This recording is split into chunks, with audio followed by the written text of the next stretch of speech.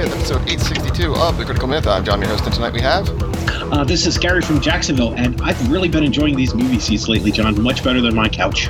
Yeah, it seems like we've been spending an awful lot of time there lately, but yeah, that's because there's been some awesome movies coming out. There's one in particular that came out over Memorial Day weekend that we are going to get into, as well as some season finales, mainly for the DCW shows, but maybe a couple more as well. Before we do all of that in this episode, Gary, I believe there's a disclaimer that you need to give. Yes. While we are discussing both television shows and movies, we will dig into them and really try to pull out what we feel are important or memorable items about them. As a result, some secrets may be spilled, some lives may be lost, or perhaps some loves kindled. We don't apologize so much as really trying to give you the best discussion we can on these topics. So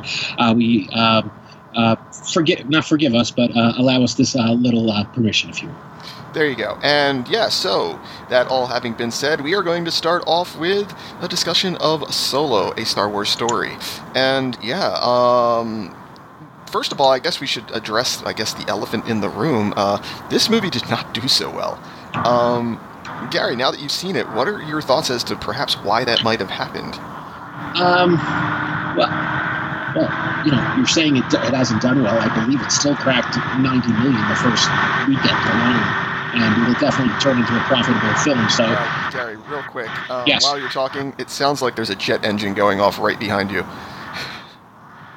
Okay, let me try and move my mic a little bit better and see if that helps. Just give me 1 second, John. I think I can solve it. While you're doing that, I'm going to go ahead and give my thoughts on this.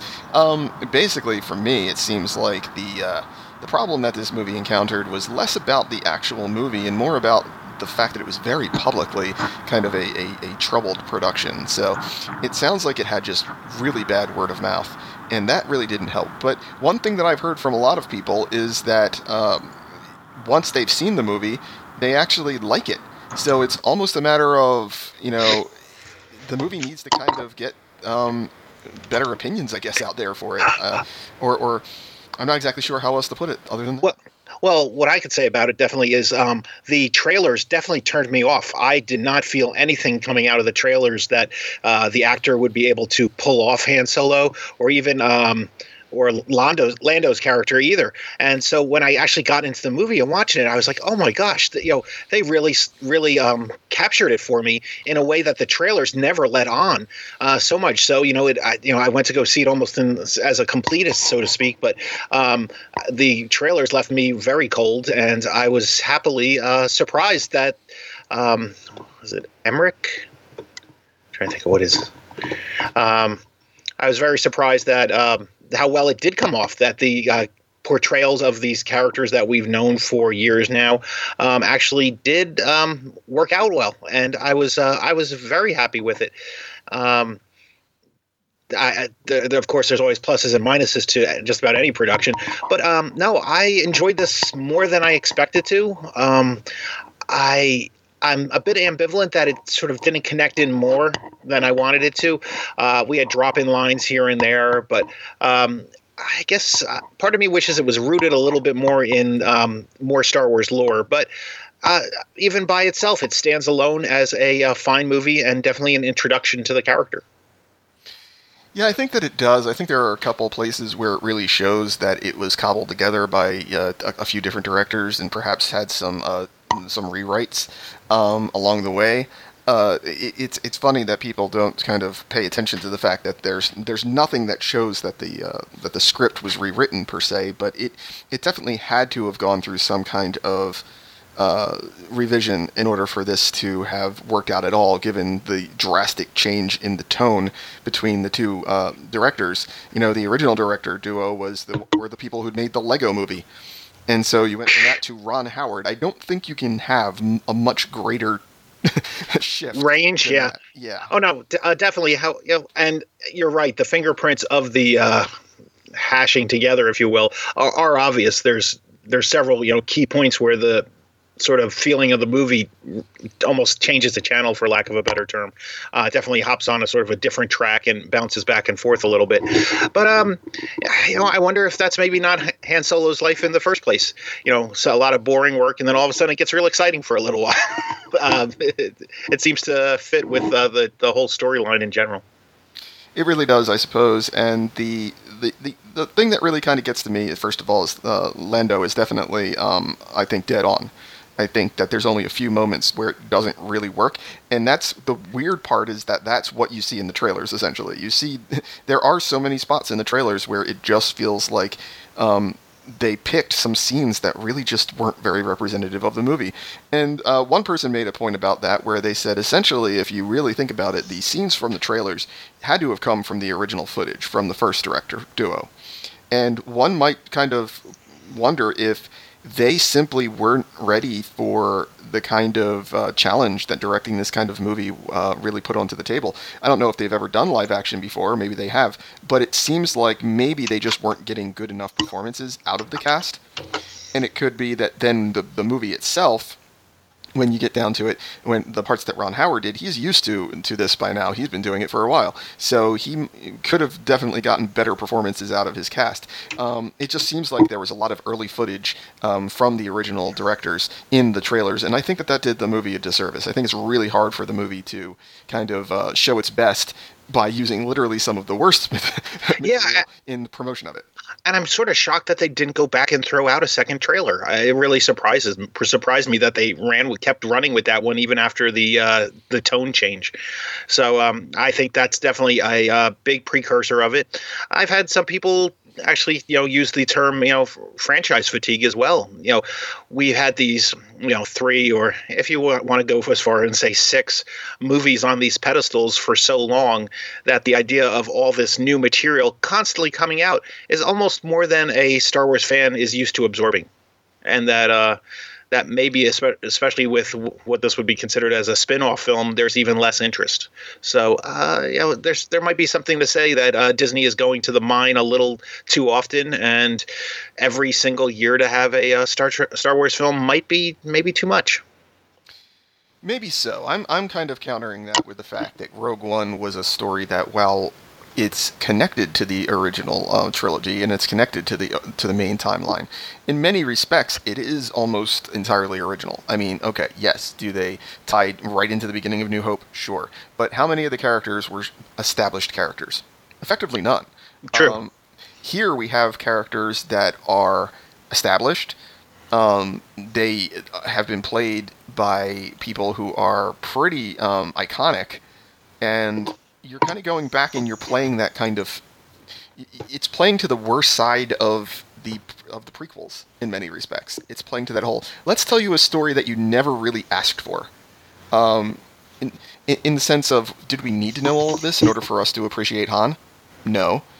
It doesn't really need to be there. And I think that there's a lot of people who feel that way. I think that there are other movies that maybe have more of a purpose, or there are more people asking for it. I think that in general there was a lot of skepticism about Solo as a movie. I think that people were looking more for, okay, I don't know why, because quite frankly the character is not that important overall, but a lot of people are excited about a Boba Fett movie. Okay. A lot of people are excited about a Kenobi movie. Oh, that's me. Ooh. Yeah, I mean, but these are the Kenobi thing is that what they're excited about is the idea of an older Ewan McGregor playing the same character that he played before as a bridge to, Alec Guinness in many respects. So it's almost like you have a greater attempt or a chance of just extending one character's story in a more organic fashion. I think that there are a lot of advantages to doing it that way, and then there's also the advantage of doing it the Rogue One way. I feel like this movie almost fit in between those two desires, and just, I don't know a lot of people who are like, oh great, we get the origin of Han Solo. I just don't get that many people who I think were clamoring for it. So while there are people who are more than happy to go out and see it, there are a whole lot of other people that are like, I can wait. Yeah, I can definitely see that. Han Solo is not everyone's favorite character. It's the Star Wars has always been for pretty much an ensemble piece where it takes multiple actors to carry the movie, and putting all your eggs into one basket with just Han might be more than you can get off. Get these kind of crazy numbers, and gosh, I'm trying to imagine, even if you had the perfect story imaginable, how many people can you get in seats? When it seems like every 3 months there's a new blockbuster that's breaking every numerical record possible. I mean, that's, sometimes it's not even a matter of the story. Sometimes it's the timing when you decide to release it. Sometimes, it could be the weather across the country on an opening weekend. It can be so fickle sometimes as to what, pushes a movie over the top.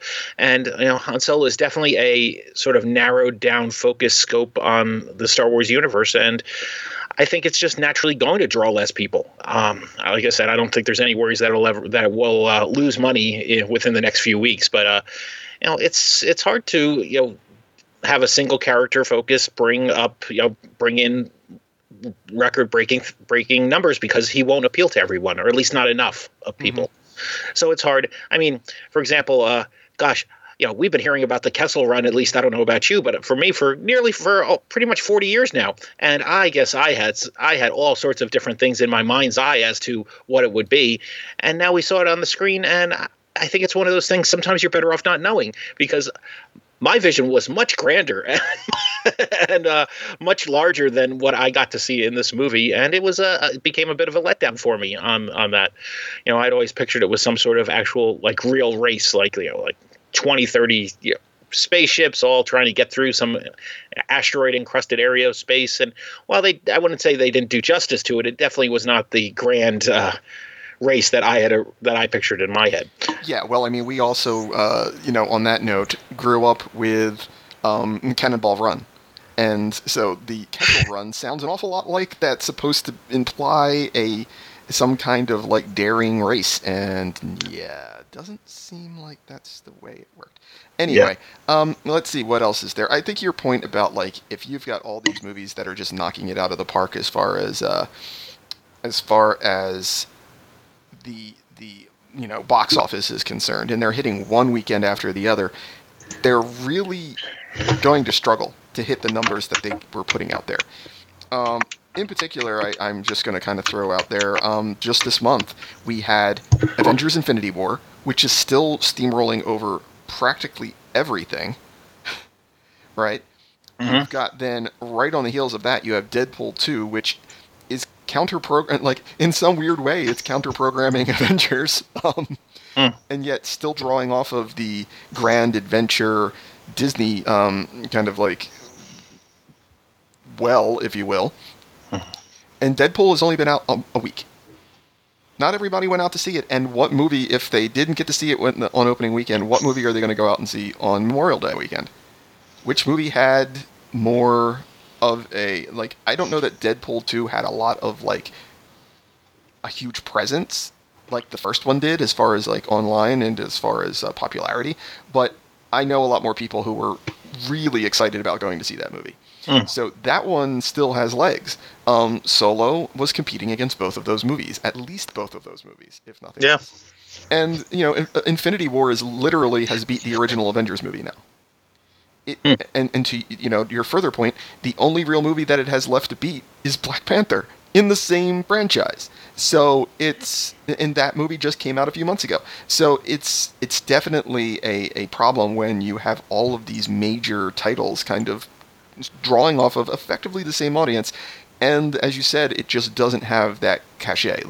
Infinity War, huge amount of buzz. Even now, a huge amount of buzz. Deadpool 2, at least riding somewhat on the coattails of the original movie. Solo just doesn't have that right now. And there are a lot of people who almost felt like they didn't realize it came out this weekend. Yes, I mean, I realized they were timing it to release on the actual Star Wars Day, if you will, May 25th. And so there was definitely a historic and sympathetic precedent for the date it was released. But you're right, given that it draws, I feel, from similar audiences, as you said, to Deadpool, it really split the viewing audience, and not many people would go to see both within a week's time. Yeah. It was a bit of a struggle on our end, to say the least. So yes. Yeah.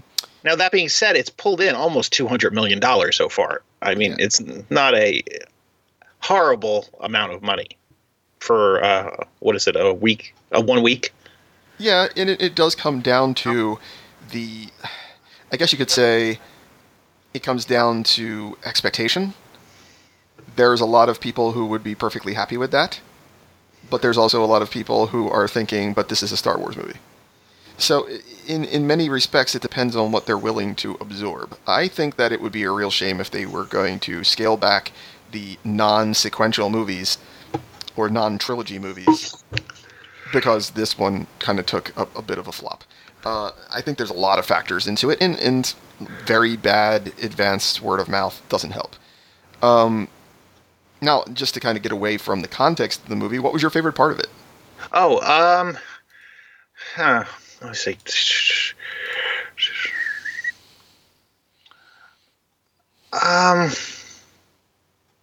I think my favorite part was the sort of the battle scene where Han's a grunt, I guess, fighting on, I'm not sure what planet, and he hits up with geez, I think they were like I guess a bounty hunter team or some opportunistic. They never actually gave them a an actual name per se that I'm aware of. But that group, as he's sort of begging to get in, and breaks out of jail and runs after them, and the ships just start taking off. I thought that was sort of very interesting. How Han's definitely trying to make his own way in the world. So I'd say that was probably one of my more enjoyable points.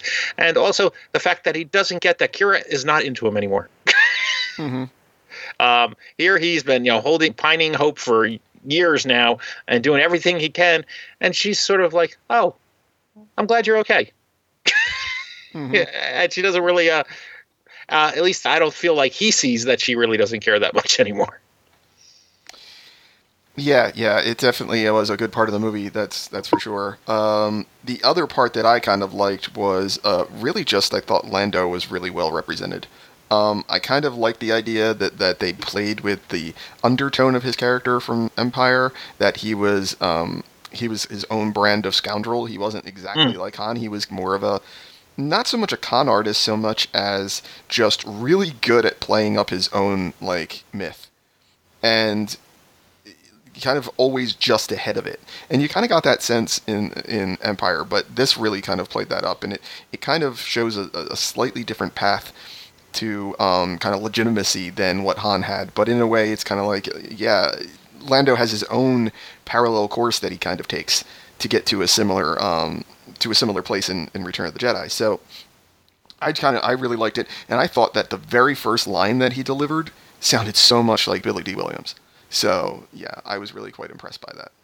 Oh yeah, they definitely both characters I felt tried to ape their source actors, if you will, to some extent with body movements and some voice characterizations. I felt they really put some time into that, and it was appreciated. I think it helped pull those characters through to this younger age.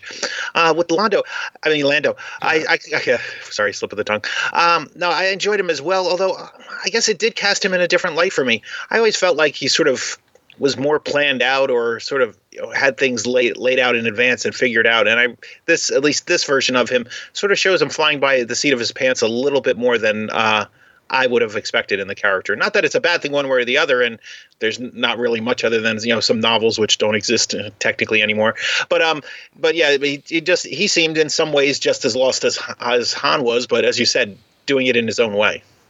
Yeah, kind of making getting by as best he can. Let's see here. What was the part that you liked the least? Well,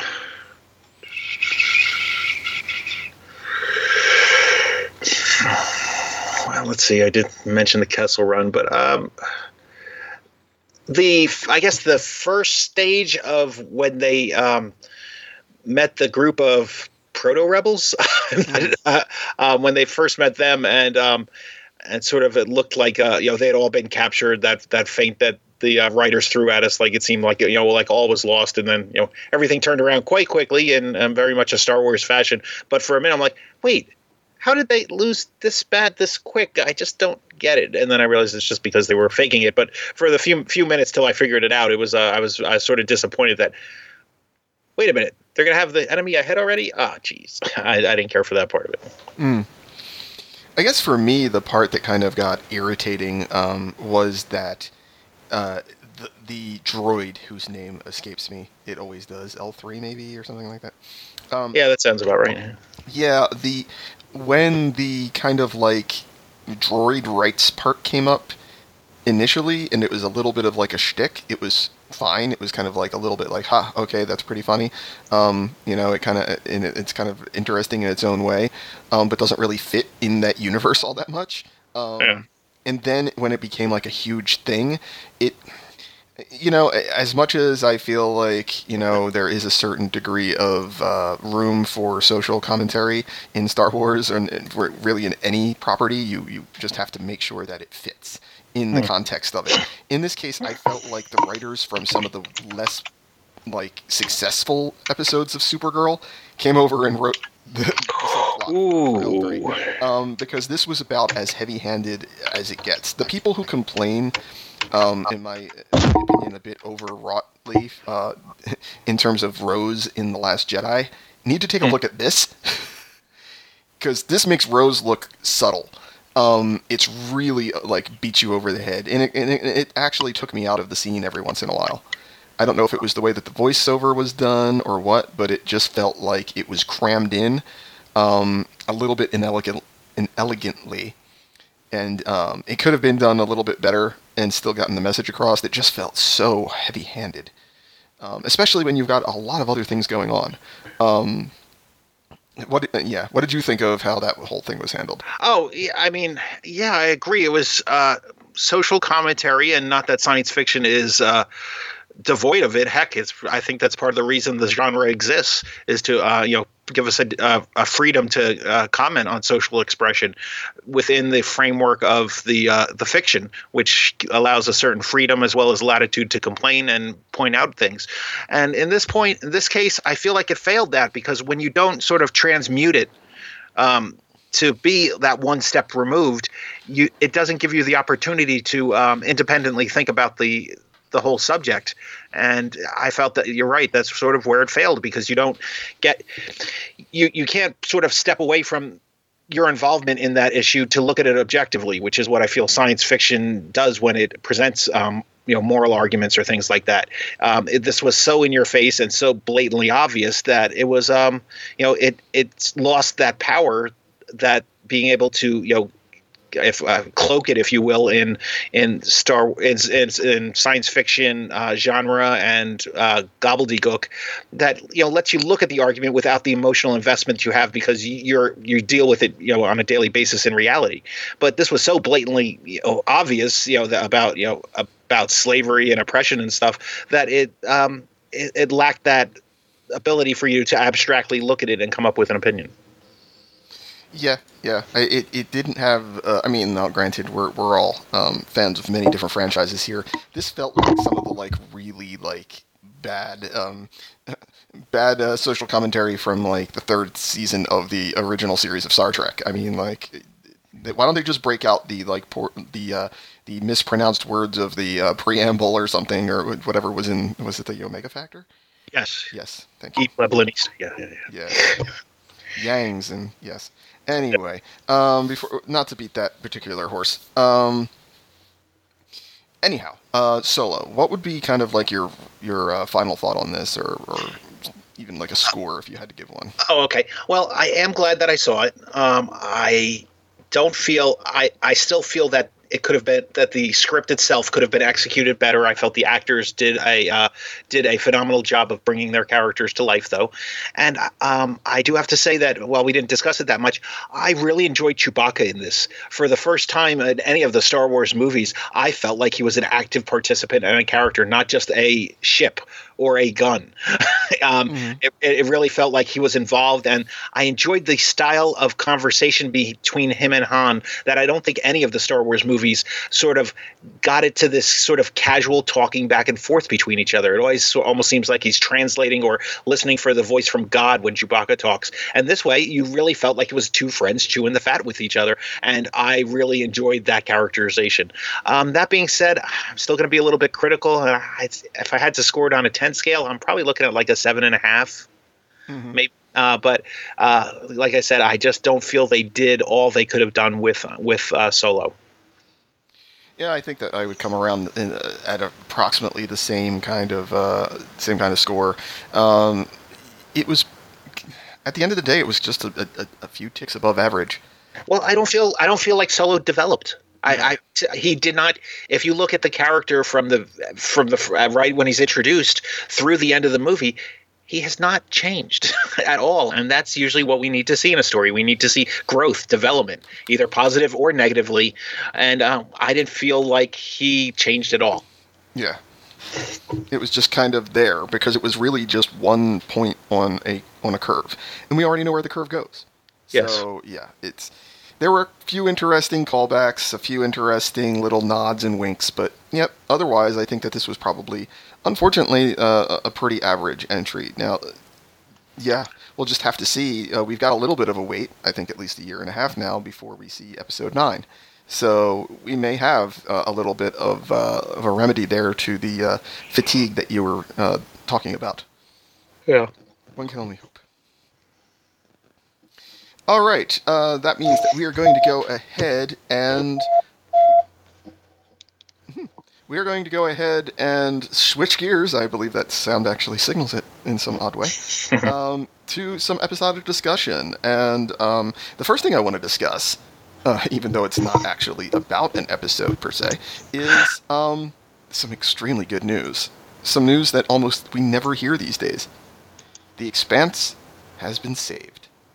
Yeah, I'm as shocked as. And it did not involve protomatter in any way that I'm aware of. Nope. Okay. Nope, it did not. Maybe some protomolecule, yeah. But as long as they keep it confined to the to the headquarters of Sci-Fi, we'll be okay. I'm fairly sure. Anyway, yeah. So yes, The Expanse has been saved. It's going to Amazon, where it is currently streaming. The first 2 seasons, anyway. So a lot of the return on investment issues that Sci-Fi was kind of running into because of their very poor deal. Amazon does not have that problem. So it seems like there's a lot of talk that they feel like this could actually be kind of give the show a real kick of adrenaline in terms of its future. It's just a 4th season for now, but there's a lot of people who feel like taking this over to a streaming service like Amazon actually opens up for an even longer life. So fingers crossed on that one. But for right now, that's as good a place to begin as any. We'll kind of set aside our usual. Well, no, I guess we don't have to because that is on Wednesday nights. So yeah. And I'm going to go ahead and actually refer to this almost like a season finale because even though it's a mid-season episode for the 3rd season, it is the final episode to tackle the material from the 2nd book. So, is this where it ends? Okay. Yeah, this is about where the 2nd book ends. So in some ways, this is a perfect place for everything to wrap up as far as thinking of it as a quote-unquote finale. So that being said, everybody gave Season 3, Episode 6, Immolation, a 9. And Gary, just your thoughts on this one. Oh, well, I binge watched actually to catch up with the season, and so I guess running it back to back, it really felt fast paced to me. I felt that all the ground was well laid out, so that as things started to unfurl, like the revelation of the message that's been floating around for a while, finally came out. It wasn't so much a surprise, so much as finally. It was a relief that came out. I enjoyed it wasn't quite a space battle, but I definitely enjoyed the tension and drama that was happening between the Earth and Mars forces. I felt that they did bring a lot of stuff together, and with all this stuff happening, though, I sort of scratched my head and wonder why all the people are still as important as they are on the Rocinante. Yeah. Rocinante. When all these other things are happening, and somehow they still manage to stay right in the middle of everything, which I realize is writing, of course, but I think they need some sort of stronger tie-in at this point. Oh, I also enjoyed all the Belters starting to come back into things. That's a nice plot line to start building up again. So it's quite an interesting universe that's been developing in front of my eyes, or at least on my screen, since I didn't read the book. So I'm enjoying it a lot. We don't get enough hard science fiction. I'm thrilled that there was such an uproar and swelling to keep the show going for at least another season. So that's wonderful. The special effects I thought still hold up very well. The people feel very comfortable in the characters at this point. So I'm really looking forward, and I'm very anxious about if the solar system will survive everything that's happening. Yeah, that's a really good question, as we see that there are some changes on the horizon, to say the least, as far as what's happening with the protomolecule. So, yeah, that's all going to kind of unfold as the rest of the third season does. I really love the pacing this season. I can only imagine binge watching this show, because to me, it's like I get to the end of the hour, and even knowing what's coming most of the time, I still feel like I need to take a nice nap, because the pace is almost unrelenting, and it really is a show that drives on keeping you on the edge of your seat as to what's going to happen next. So definitely, I thought that this episode was a real good way to kind of wrap things up, and we're gonna just have to see what happens next. And it certainly takes a bit of a shift as we go into the next few episodes of the third season. Also on Wednesday nights, not to be dismissed as far as finales are concerned, is Riverdale Season 2, Episode 22, Brave New World. I thought that it was a pretty good wrap-up for the second season. The second season in general is a little bit all over the place, but it's by design. It's kind of meant to kind of be a little bit chaotic, and it's fun for that reason. It's kind of campy, and that's kind of the way that it goes. But I thought that it ended really well. It changes the status quo, as any good finale does, and leaves you on a cliffhanger, as any good finale that leads into an assured next season can do.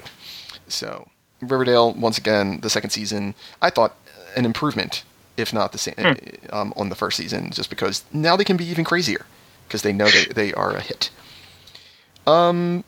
Now, Gary, we're going to shift gear. No, it's still on Wednesday nights. Wow, there are a lot of shows on Wednesday nights. I keep getting surprised by that. I know that it's we'll be a little bit ahead of ourselves if we say this, but were you able to finish the first season of Krypton? Yes. Okay. So we had Season 1, Episode 9, Hope, and then Episode 10, The Phantom Zone. I have to say, I thought that the first season ended really well. It really came on strong, and the ability to take, I'll say, to personalize Brainiac was very well executed. Obviously they were going along with that stupid 3-head Rao God substitute, whatever. And at some point, thank gosh, they finally decided to ditch it altogether. And I was happy that they did. And bringing Brainiac from this large, overwhelming ship that's almost a planet destroyer, or at least a city destroyer, if I don't give too much away, to bring him into a person that's interacting with our cast was very well done, in my opinion. I enjoy him much more, as I've always enjoyed Brainiac much more as a person-to-person type of villain than this sort of large, almost force of nature type of villain that sometimes he's portrayed as. So, I thought it came together really well. I'm loving the Zod family storyline that's going on. The grandfathers, whether it's the pretend hologram or the real hologram, both facets of him are working out really well. I enjoyed the fact that the grandfather was in the Phantom Zone. I thought that was a really nice way to mine Superman lore and use it actively. And so, I was really thrilled with the way it's gone. It was definitely very slow, and I still think Segel is probably the weakest character in the whole series. But everything else is coming along quite well. Yeah, I was rather impressed, and actually I'm interested in seeing what they can do for a second season at this point. On Thursday nights, we had Supernatural, Season 13, Episode 23, Let the Good Times Roll. In my opinion, it kind of ends a nice, strong run of episodes here at the end of this 13th season. And also sets up a really interesting situation for Season 14. So, did they fix the fact that it didn't seem like there was much of a point to what they were doing? In some cases, yes. In some cases, no. So we'll have to just kind of see what they manage to do with season 14 to really kind of bring it all together. It still feels a little loose, fast and loose as far as the direction things are going. That's my one concern. But at least the season ended on a good note. Also on Thursday nights is Arrow, Season 6, Episode 23, Life Sentence. I thought it was a pretty good end to the season. How about you, Gary? Yeah, well, it's exactly where I thought it was going to end. From probably about halfway through the first part of the season, I figured Oliver was going to be revealed and end up in jail, and sure enough, I was right.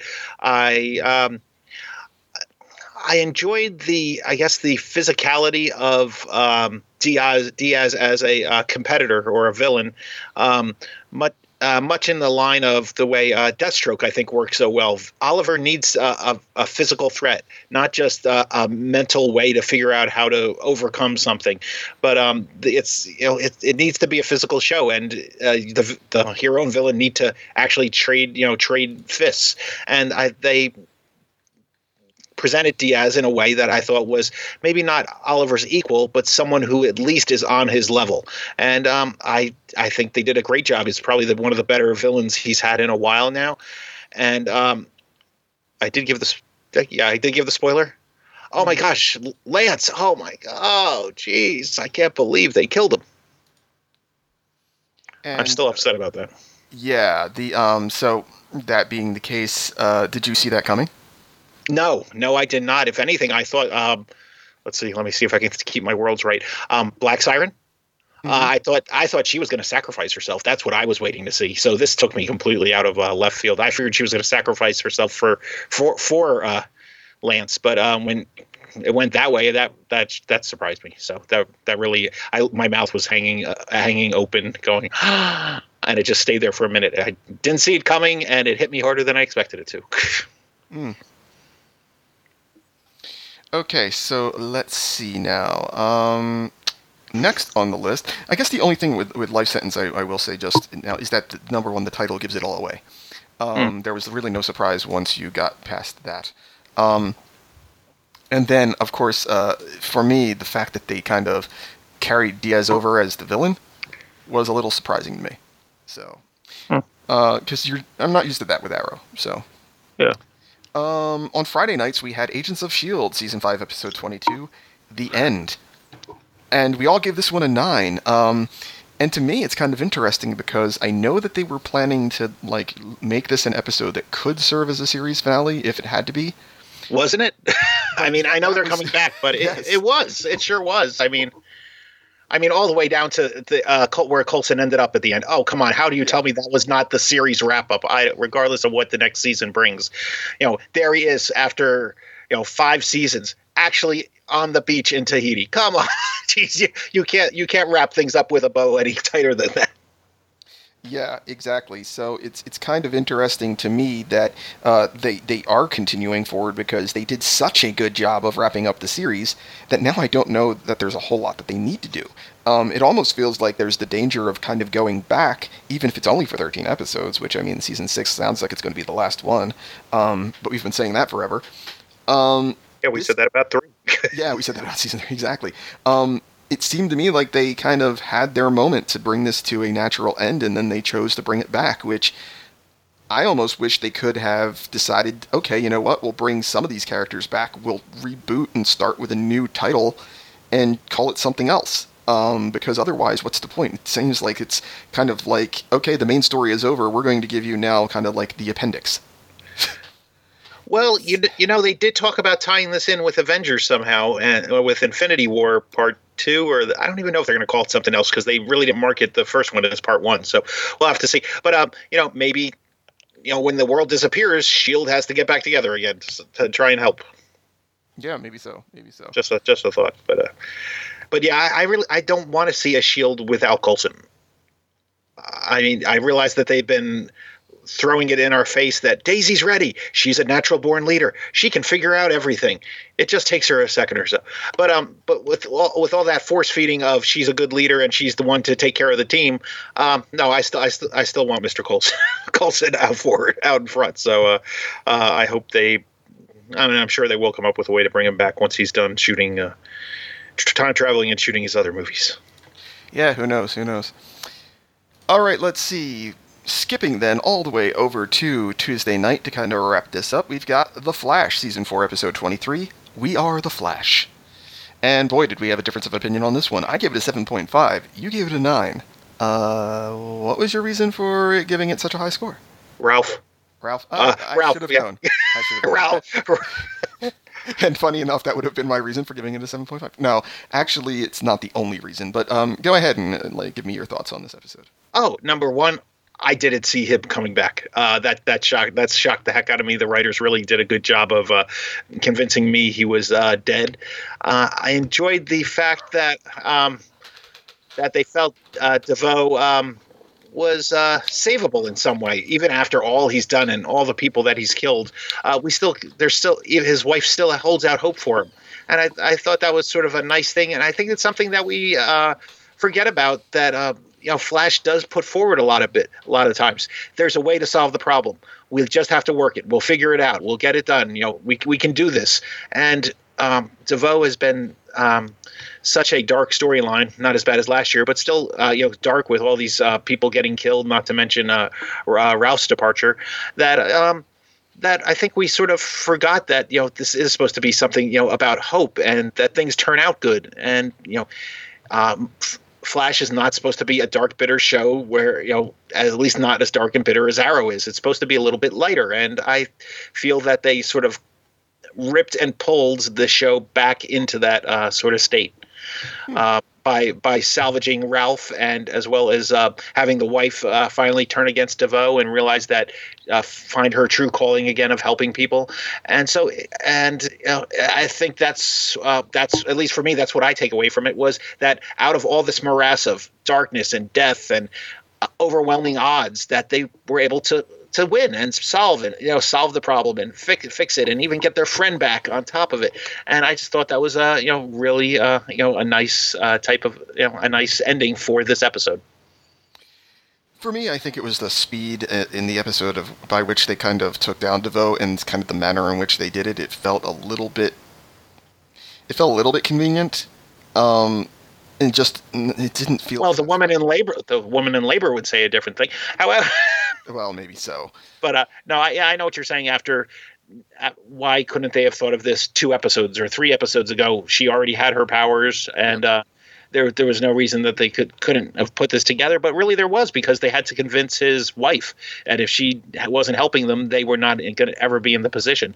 So they had to, sort of show her that, the light that that this isn't the way it's supposed to be. You're destined to help people and do better things. And once they convinced her, then they were able to defeat DeVoe. So it wasn't a matter of appealing to DeVoe, it was a matter of appealing to the wife. And I think maybe that's sort of what the Flash missed, at least for a large part of this season. He kept trying to talk DeVoe out of, they even tried to out-logic him at one point, and it just didn't work, because that wasn't how the problem got solved. So once once Iris figured it out, everything fell into place pretty easily, and that's, I think, why it did. But it was definitely thinking outside of the box, because DeVoe had thought of everything in the box. So you wouldn't solve it that way. So that's what I think, and I can understand where it was a very quick resolution to a problem that was pretty much in place and locked in for half a season already, and they just sort of, oh hey, but they wouldn't have done it if they didn't convince the wife, and maybe she remembered some of those residual mind wipes, or he at some point DeVoe just didn't care anymore. He wasn't even treating her as a loving spouse anymore. She was a lab assistant, and I think it finally got to her. Yeah, it may have, but to me it still felt like when they got in there, that the whole thing of finding Ralph and all of that just felt like, oh, that's an interesting way to kind of walk things back. But well, he's in his body. The whole consciousness. I almost can sort of see it. Okay.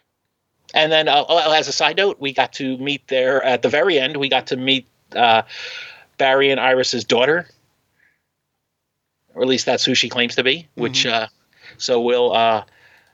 A lot of people are saying that she's the Legion of Superheroes speedster XS. So okay. We'll have to see. I think they call her Joan here. Her nickname in the comics is Jenny, so kind of close. Maybe we'll get away with it. They changed a lot more of the Legion in Supergirl, so I'll take a pronunciation difference anytime. Mm-hmm. So, but we'll have to see. But that now we have yet another speedster. So now we have we have Barry. We now have the new one, Joan. We also have Wally. So it's quite a busy place right now. And all of them are faster than Barry. Sorry, ongoing joke. Yes, I agree. Yeah, I agree with you. All right. Well, that is it, actually, as far as the list of shows that we were going to go over this time. And we're actually only going to have the one episode this week that we're recording here at the end of May. So we'll be back in, around mid-June. So until then, hopefully everybody will enjoy some of our discussion on Solo. It does look like we have a little bit of a break before we have the next superhero movie in July. So we deserve a little bit of time off. But any last thoughts, Gary, before we wrap up?